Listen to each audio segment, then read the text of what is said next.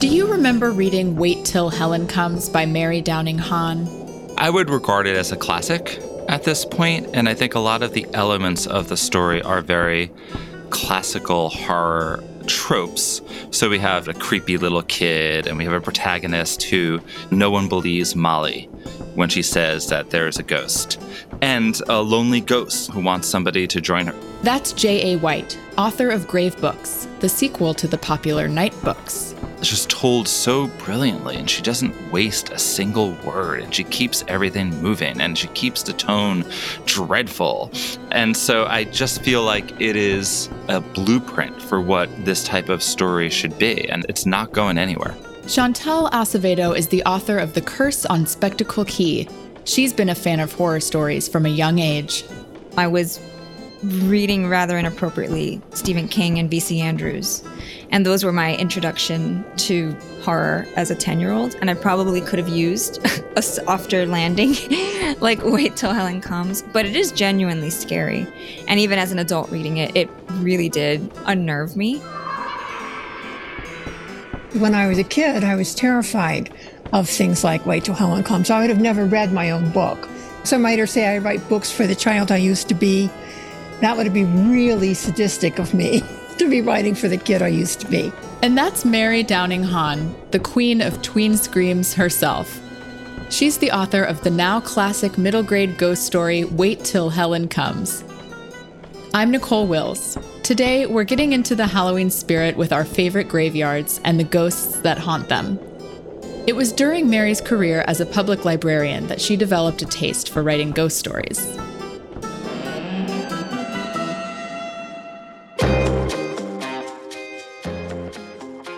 I had to read a lot of kids' books because I hadn't really trained as a librarian. I was an English major.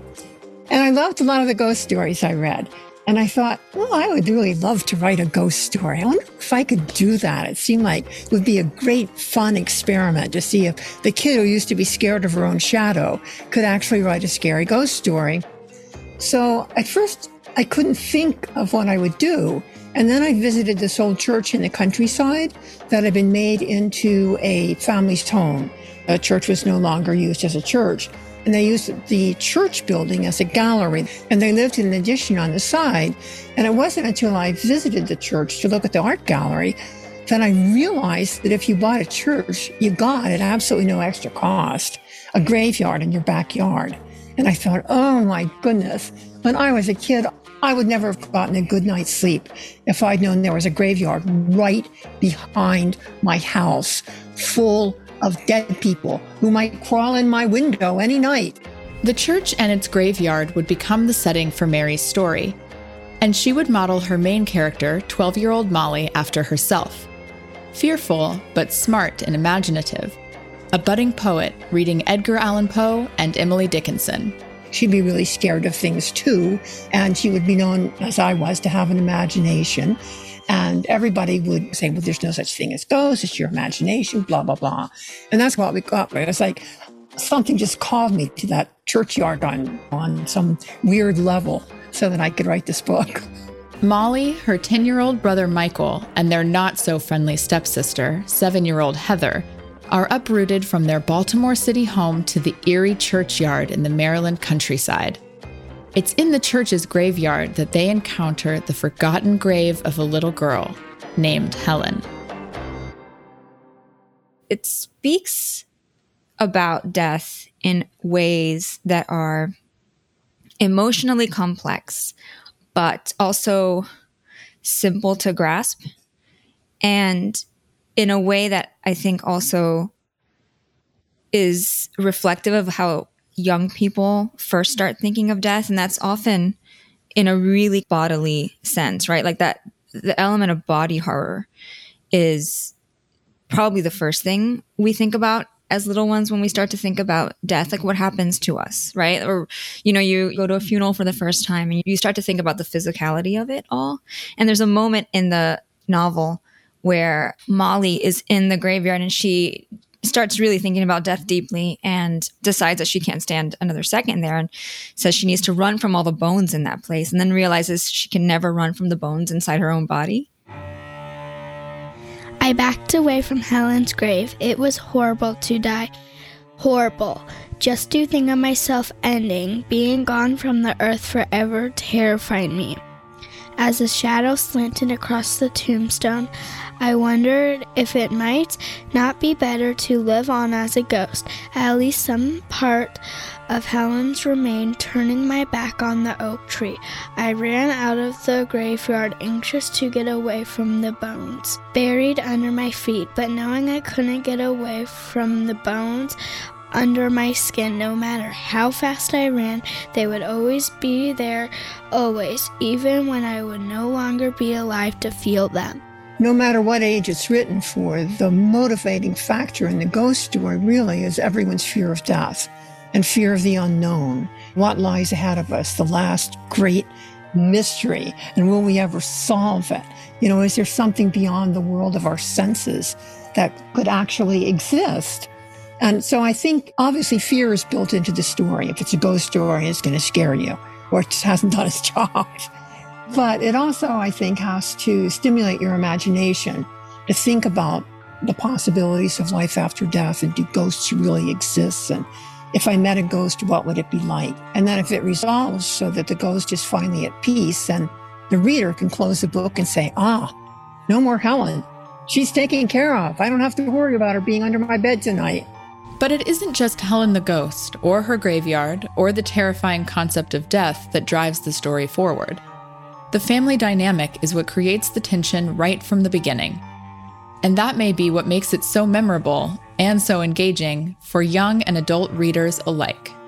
The thing that really stuck with me is that she has this realistic story of a family that's learning to get along as a new family that's been joined together.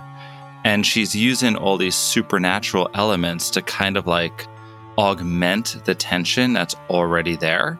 And I think that's my favorite type of supernatural story, where you have this realistic problem and the things that are happening that are out of the ordinary are just making things even worse. So even if you take away those supernatural elements, you still have a really interesting family drama that can exist without it.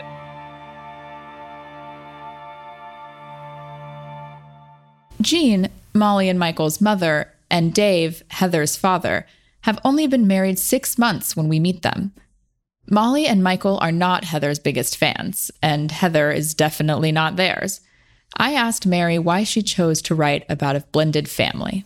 It gave me the best opportunity for having one child in the family who doesn't really belong in the family. Her father is her father, but she's not the daughter of the other kid's mother. And so this sets up isolation of Heather on one part and unites Molly and Michael against her, because they see her father take her part time and time again. And they both know she's lying, even though Michael doesn't believe in the ghost element. But her father never seems to see that. He seems blind to anything wrong with Heather. So a divorced family just seemed like a natural for it, because it even gave Helen a kind of a way into the story, how she could just zero in on the troubled member of the family and draw her even farther apart from the family to get her own way with her. So it was natural to have a remarried, slightly dysfunctional family, getting more dysfunctional by the minute.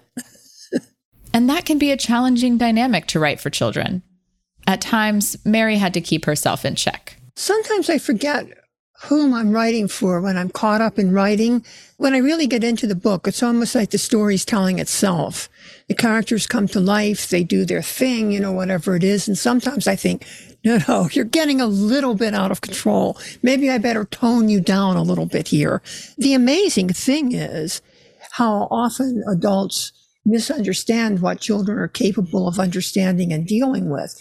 Because many kids have the same problems that Molly and Michael and Heather have, only they don't have a ghost to make it worse.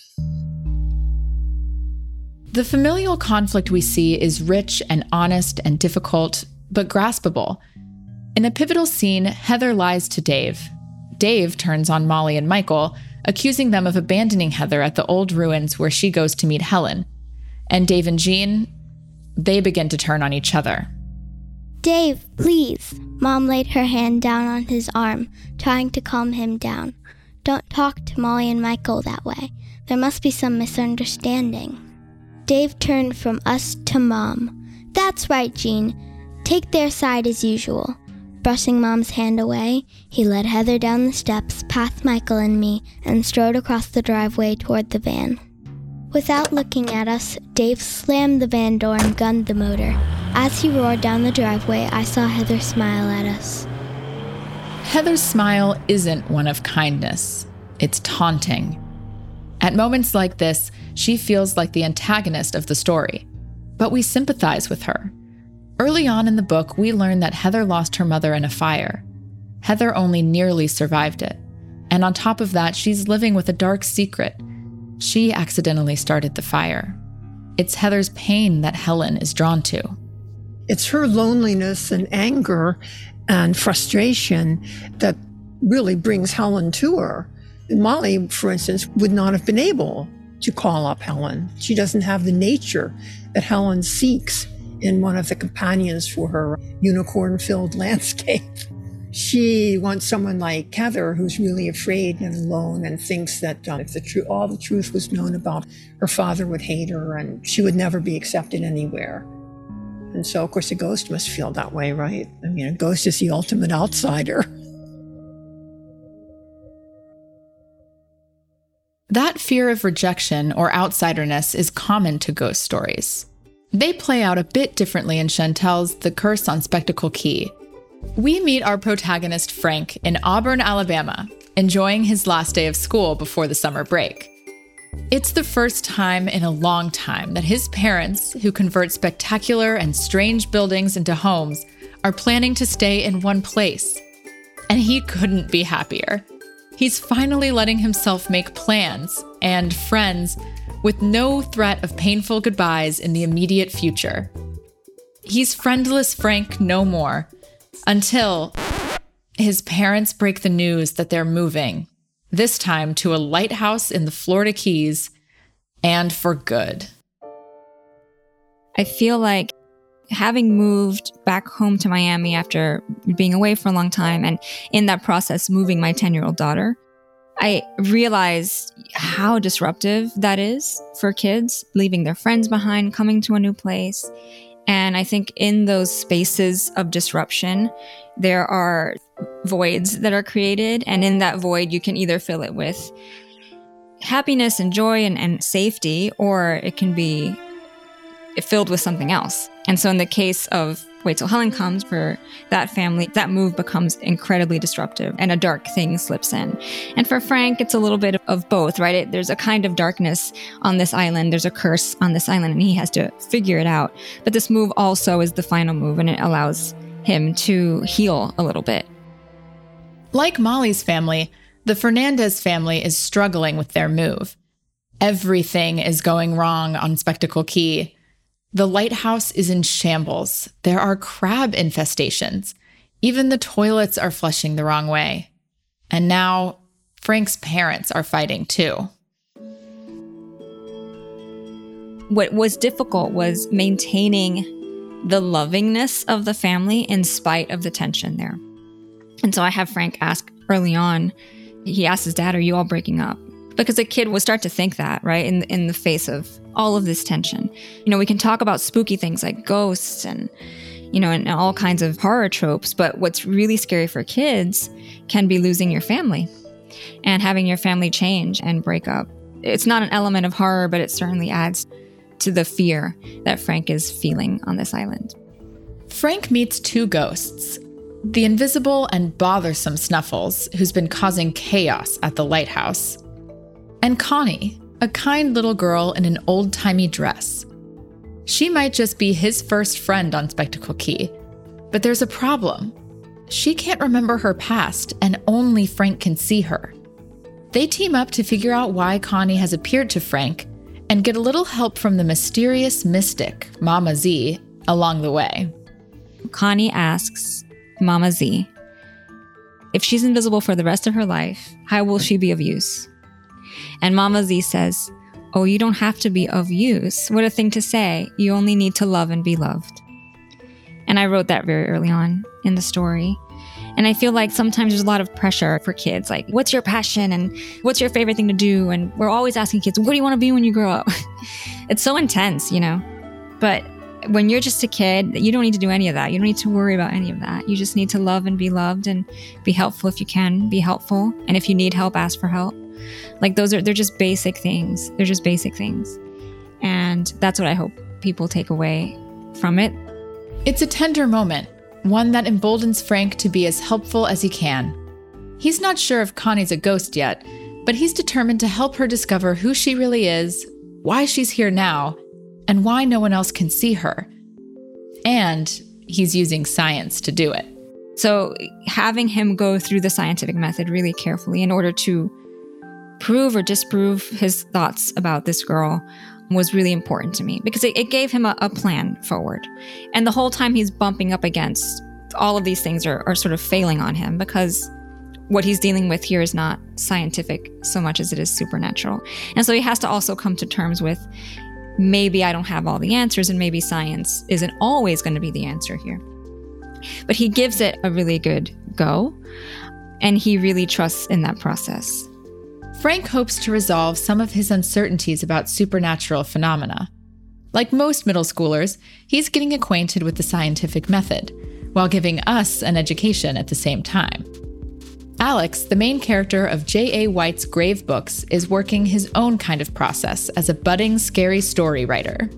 Grave Books takes place more or less a year after Night Books concludes, and Alex and Yasmin have gone off to their own different lives. Alex is still writing, although he's having some difficulties with it. We last saw Alex escape a magical apartment. Now we meet him in his dreams. And he's pretty surprised to find the witch, Natasha, alive. And so are we. We were pretty sure she was a goner at the end of Night Books. Joined by her familiar, a dog named Simeon, they hold Alex hostage, and while he sleeps in the real world, he slaves away in a dream graveyard, writing new scary stories under Natasha and Simeon's orders. In Grave Books, the thing that I deal with a little bit, my own Achilles heel, is this not so much writer's block when you can't think of an idea, but when you have too many ideas. And the indecisiveness that comes with having 14 different directions that a story can go into, or all these different ideas and having to pick all of one. So I wanted to have Alex navigate through that, because I thought, definitely not the only one that has that problem. And I love the idea of budding young authors out there reading Night Books and Grave Books and maybe seeing themselves in Alex and going, oh yeah, that happens to me. Like Frank, Alex is teaching us his process, the writing process. Every horror story is about the fear of the unknown. And to me, that's what a blank page is. That's where all that stress and anxiety comes from. It's the fear of the unknown. What am I going to write? Is it going to be good? Is anybody going to want to read it? If I start writing this, will I know how it ends? Is there an ending? What's connecting the beginning and the end? So it's all the fear of the unknown. So I feel like there's this very intrinsic tie between horror and the writing process. Like you're bringing something into existence. It's also very solitary pursuit for the most part, where you're sitting alone in a dark room. That's usually where bad things happen in horror stories. Writers, young and old, crave approval, but they don't always seek it in the healthiest sources. Alex is grappling with this too. I do think that as a writer, you tend to crave the approval not necessarily of the most healthy sources. Generally speaking, the people who are the most critical of you are those whose approval you seek the most, not the people who love you the best. But also, the thing about Natasha is, yes, she's, evil and has tried to kill him, but she has also expressed the most interest in his writing. And so from that standpoint, she's hugely supportive. She has given him what he desires most, which is an energetic audience, even if she wants his writing for not ideal reasons. J.A. White, along with Chantal and Mary, explore the truth about our greatest villains. They aren't entirely evil, however mean they may seem. Antagonists are shaped by their deepest wounds. Helen has suffered a traumatic loss, just like Heather. As for Miss Shiverton, the politicking villain of Spectacle Key, she's covering up her own haunting past. I wanted to have a figure, right, who is standing in the way of this family's settling in this place. And so it came in the shape of an actual antagonist, an actual person.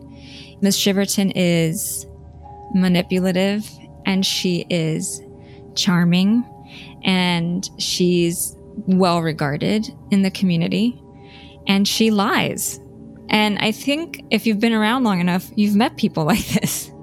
If you've worked in enough places, you've worked with people like this. And so I have to say it was a bit therapeutic to write Miss Shiverton in some ways. And ultimately, you know, whenever in real life you deal with someone like this, you don't have to scratch the surface too hard to realize that they're operating out of some pretty deep wounds. And that ends up being the case with Miss Shiverton as well. Miss Shiverton has had a hand in covering up Connie's past. She's even removed any account of what happened to her from books in the public library where Connie and Frank go to seek answers. It highlights the importance of cultural memory and of knowing and preserving history. It's about making sure that history, particularly dark histories, troubling histories, don't just get covered up and forgotten. When an injustice has happened, that doesn't get forgotten and covered up because it's easier, because it's embarrassing to someone.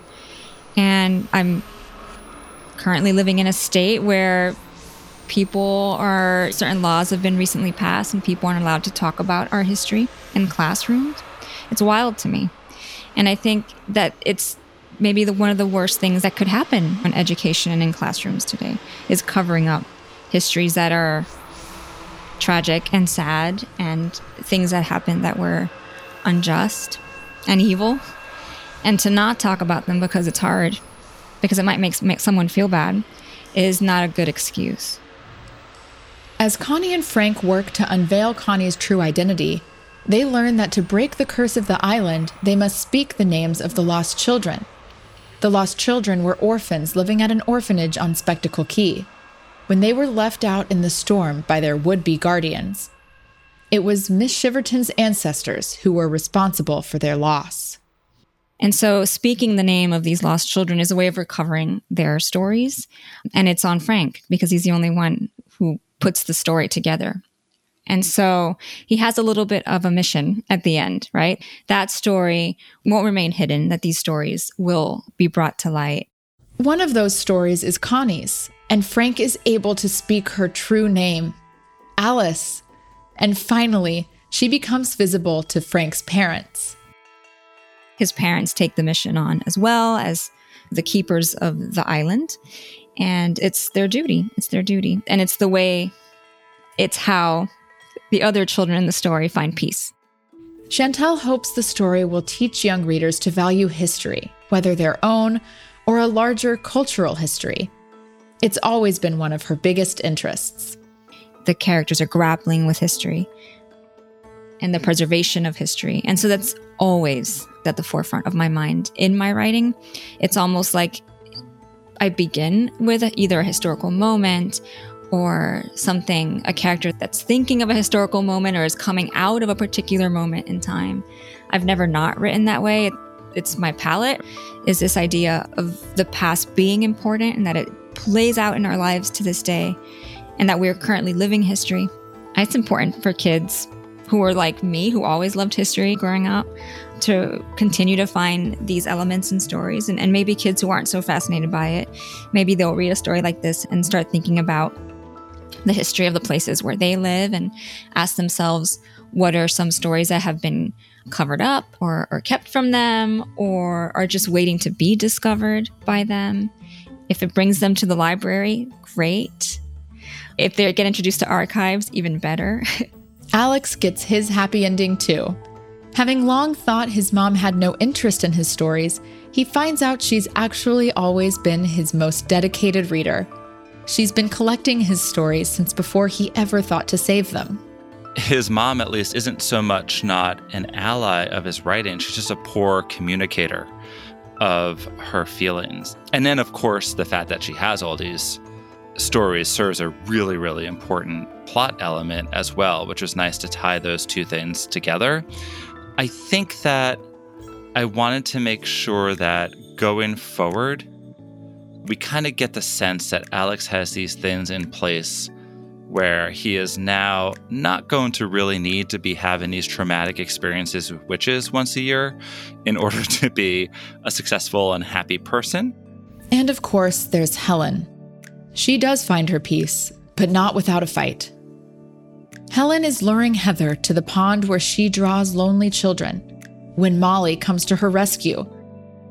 She ignores her own fears and dives into the pond and pulls out a nearly drowned Heather out of Helen's reach. Finally, Helen is reunited with her family in the afterlife. She was just like Heather after all.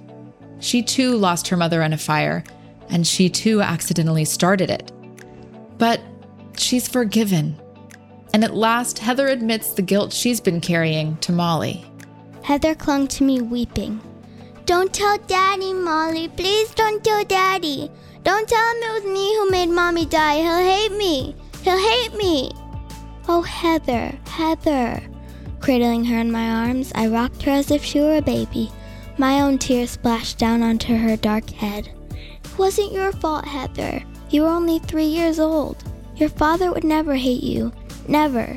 You didn't mean it to happen." It's funny, kids write to me sometimes about Wait Till Helen Comes, and I've had several kids write and say that their favorite part of the book was the reconciliation between the two sisters, which surprised me because I thought they would say their favorite part was one of the ghost scenes. They liked the ghost scenes, they liked the scary part, but what they really loved was when they made up. This is when Molly and Heather are united as sisters for the first time. Heather sighed and turning over noisily. "I'm glad you're my sister, Molly," she said, her voice slurry with sleep. "Me too, Heather. I meant it." For the first time, she seemed like a real true sister instead of an enemy camping in her home, making me and everyone else miserable. Even with this kind of tender ending, it's understandable why some kids might shy away from spooky stories. Adults, on the other hand, might shy away for more complicated reasons. When I wrote the book, my editor at that time was James Cross Giblin at Clarion, a wonderful man who unfortunately died about 5 years ago now. But anyway, the first time he read Wait Till Helen Comes, he said, "Mary, let me tell you the truth. People are going to love this book or they're going to hate it. I love it, and I'm hoping that most of the people who read it will love it too." My takeaway from that, of course, was, "Oh, they're going to hate it. I know it." And I was having breakfast with a bunch of librarians, and one of them asked me, "What's your next book?" And I said, "Oh, it's a ghost story called Wait Till Helen Comes." And this one librarian looked at me. It was like she drew back, like I had suddenly become a very suspect person. And she said, "A ghost story? I don't read ghost stories." When Mary wrote the book in 1986, books exploring the supernatural were a point of debate. And librarians like Mary were seeing them taken off of the shelves, sometimes by librarians who were happy to see them go. For a while, that was where all the censorship was, on supernatural books, and Wait Till Helen Comes was the subject of many heated discussions. But now, of course, they've moved on to other subjects to vent their anger upon. But I'm still afraid that it's going to flare up again into the supernatural realm, and we're all going to be in trouble with too. Which is a shame. There's so much to be learned from stories, whether they feature ghosts or witches or monsters, even when they scare us. I think it helps kids learn to deal with their fears in a safe environment. And so I always think that it's more about defeating the darkness than the darkness itself. And my characters tend to use empathy, intelligence, creativity, all these sort of like positive things to defeat whatever the evil is. It's the lessons we learn in the face of darkness that make these stories so important to young readers. But Mary is still surprised to find just how much Wait Till Helen Comes impacted her readers, how it still impacts them in adulthood today. So often when the autographing starts, an adult will bring me this tattered copy, and it's always Wait Till Helen Comes. It's never any other book.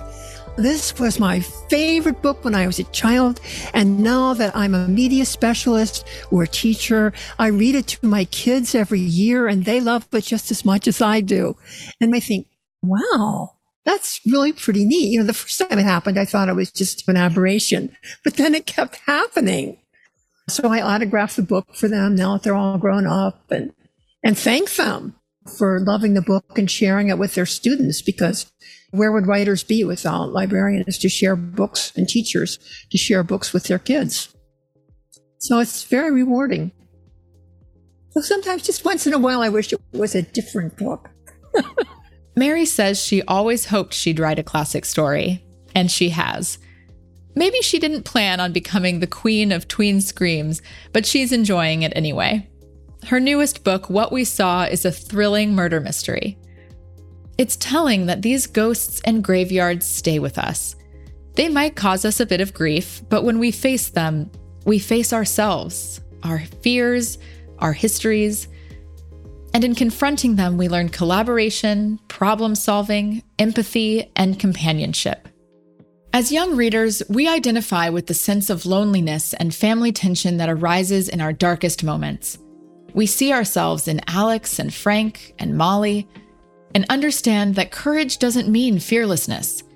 It means that even when our own inner monsters rear their heads, even when they're at their ugliest, we don't look away.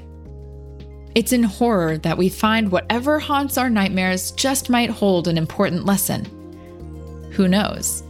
Maybe someday we'll do some haunting of our own.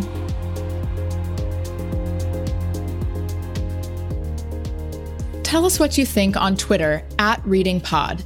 That's ReadingPod. Or you can leave us a review on Apple Podcasts. This episode of Remember Reading is produced by my colleagues at HarperCollins: Nellie Kurtzman, Colleen O'Connell, Lisa DeCero, Julie Yater, Elba Luz, Lynn Polvino, Kristen Renz, and Catherine Teagan. And special thanks to Podfly for their production support. I'm Nicole Wills. Thanks for listening.